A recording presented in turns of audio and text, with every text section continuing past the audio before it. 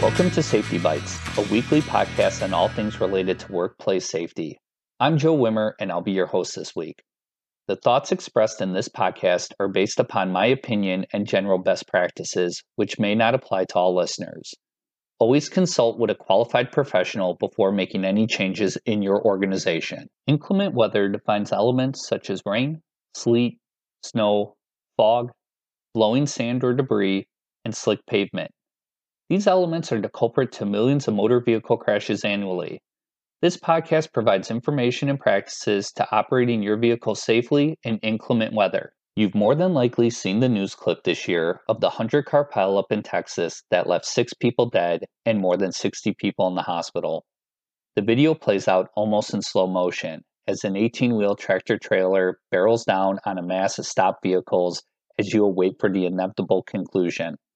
The truck not only crashes into the vehicles, but it comes to rest atop of them. The culprit in this particular incident was icy road conditions, but every year we see similar viral videos of multiple vehicle crashes or pileups that occur in snow or other inclement weather conditions. Before winter arrives, it's a good idea to have a certified mechanic inspect your vehicle to ensure everything's in proper working condition. Items to inspect include but are not limited to fluid levels, particularly coolant and antifreeze, brakes, tire pressure and tread depth, windshield wipers, heating systems, and all vehicle lights. Also be sure to test your vehicle's battery. Colder temperatures can impact battery power. Keep an emergency kit in your vehicle in the event of an accident. When road conditions are bad, it can slow emergency response vehicles and tow trucks after an accident. Pack extra blankets, water, snacks, flashlight, and extra batteries, including a first aid kit. It's also not a bad idea to keep a small container of salt or ice melt with you during winter months.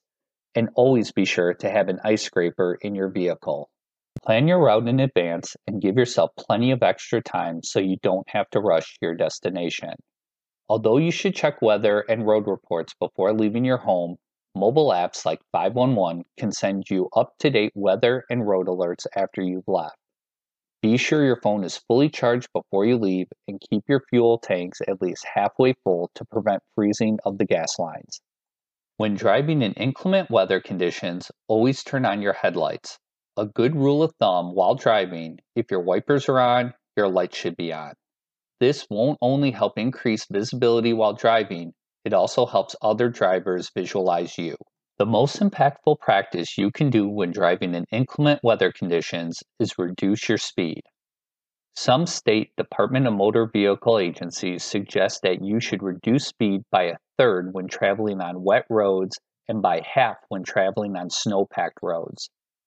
During bad weather, using cruise control to regulate your speed is not advisable, as you need to be in complete control of your vehicle at all times. In addition to monitoring speed, it's critical for drivers to monitor their following distance during inclement weather. While many of these tips are geared towards maintenance and operation of personal or non-commercial vehicles, they can also be applied to commercial motor vehicle operators. In fact, maintaining appropriate speed and following distances are even more important for semi-truck drivers due to the size and weight of their vehicles. The National Highway Traffic Safety Administration lists the average stopping distance for a loaded tractor-trailer in ideal conditions as 196 feet, or about half the length of a football field. According to the National Safety Council, heavy trucks and buses should maintain a 6 to 8 second following distance, which may seem long, but when road conditions are poor, it may not be enough time for drivers to recognize a hazard, make decisions, and take action. Giving yourself additional following distance can provide you the precious seconds you may need to stop or take evasive action necessary to avoid hitting a vehicle in front of you.